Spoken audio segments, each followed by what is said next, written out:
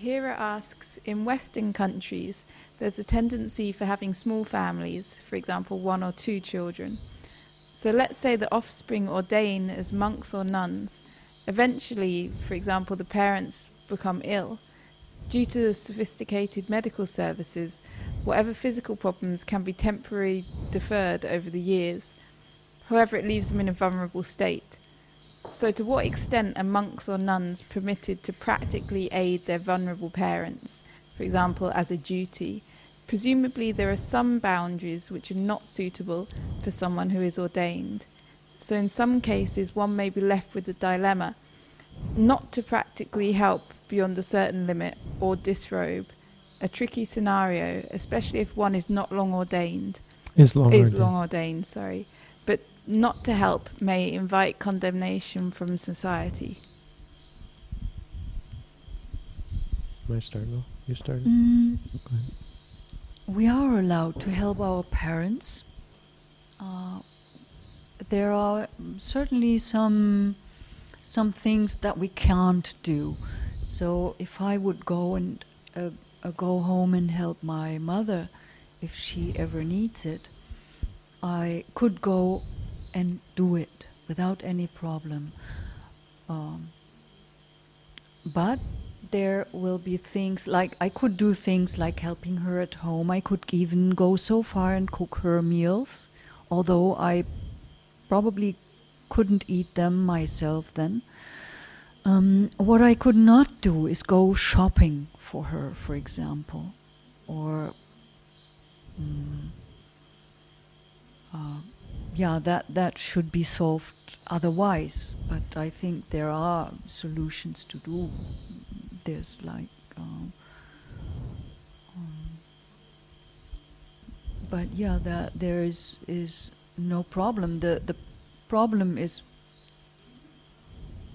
more in the mind of the person who has to go and help or not, and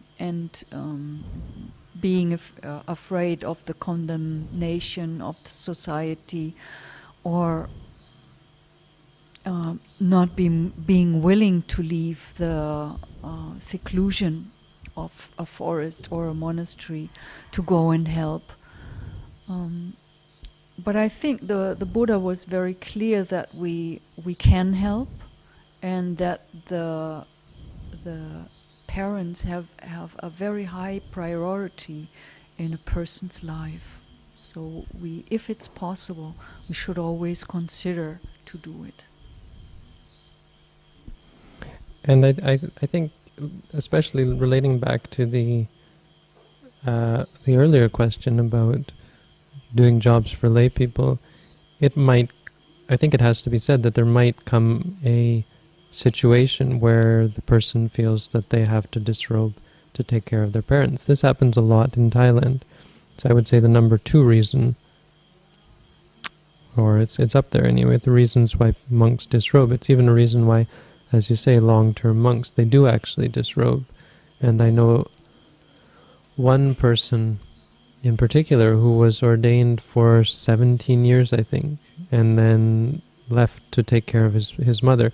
And it's often an excuse that's used by monks, because they don't really want to be a monk, but they don't want to just say, they feel like they're trapped in it.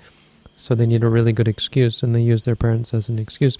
But in his case, it's quite clear that was the reason why he disrobed, because now he collects recycled items. He goes picking through garbage and looking for broken things, discarded bottles by the side of the road.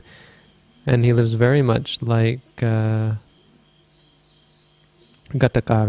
Gatakara, the potter, who looked after his mother for the same reason, and was an anagarika, was an anagami, and lived at home with his mother, making pots. So this guy in Thailand, he really does live that way, and he was quite impressive to me.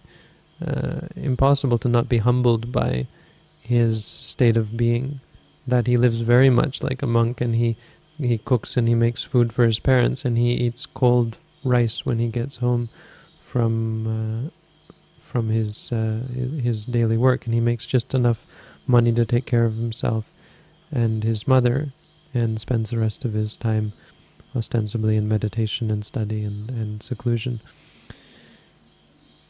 But there, so that's one way, and you can clearly see that in the scriptures with Gatakara. Gatakara, no? He looked after his mother in this way. But there are other examples. There's one example of a monk who looked after his parents as a monk. His parents were very rich, and he went forth as a monk thinking that they would be well taken care of, and the story goes that they slowly became destitute and eventually lost their homes and became beggars in the same town where he had lived. And one time he was going back on alms round and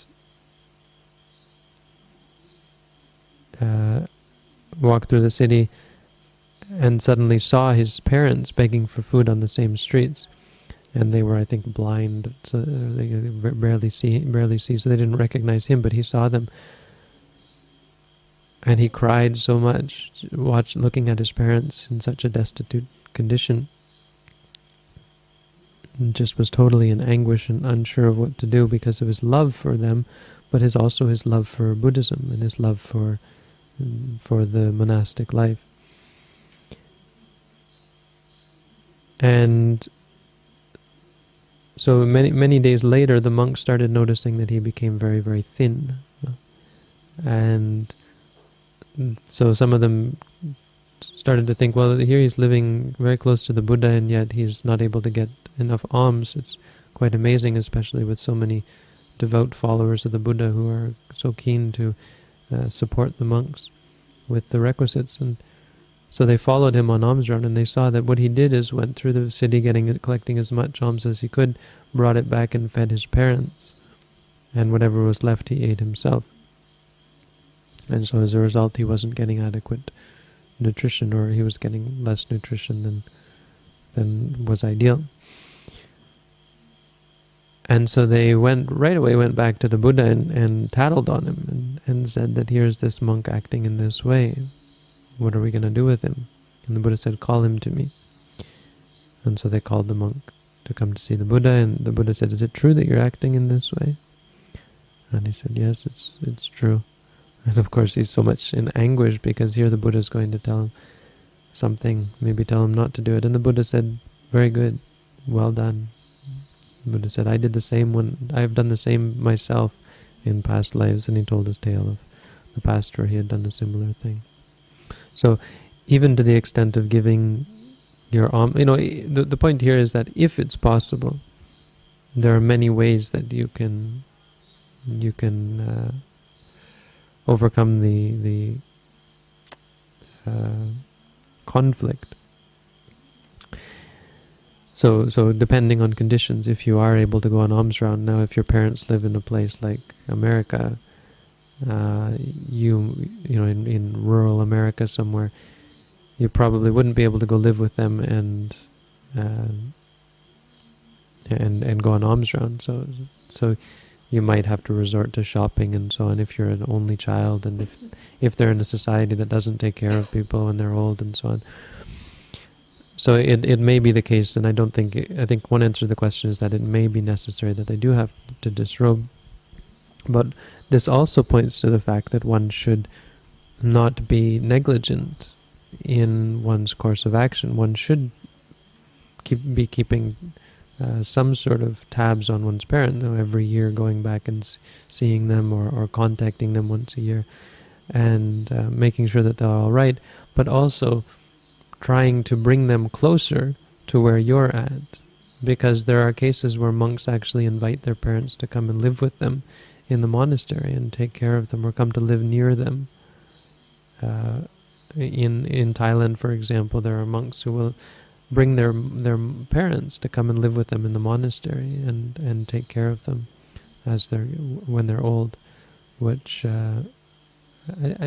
interesting. You may have some conflict there in terms of the monastic structure, but at least find some way to arrange your life and help them arrange their life, so that you are able to take care of them, and so that you don't get to that position, because it's really fairly rare where there isn't enough support for the parents to take care of themselves. But if it happens, you have to take it as it goes, and you could consider that it simply means that you don't have the required perfections to stay as a monk. Because I wouldn't recommend ignoring the fact that your parents are in a bad condition. And if that means that you'd have to disrobe, then you live your life like a monk as best you can and take care of your parents, which is a great thing.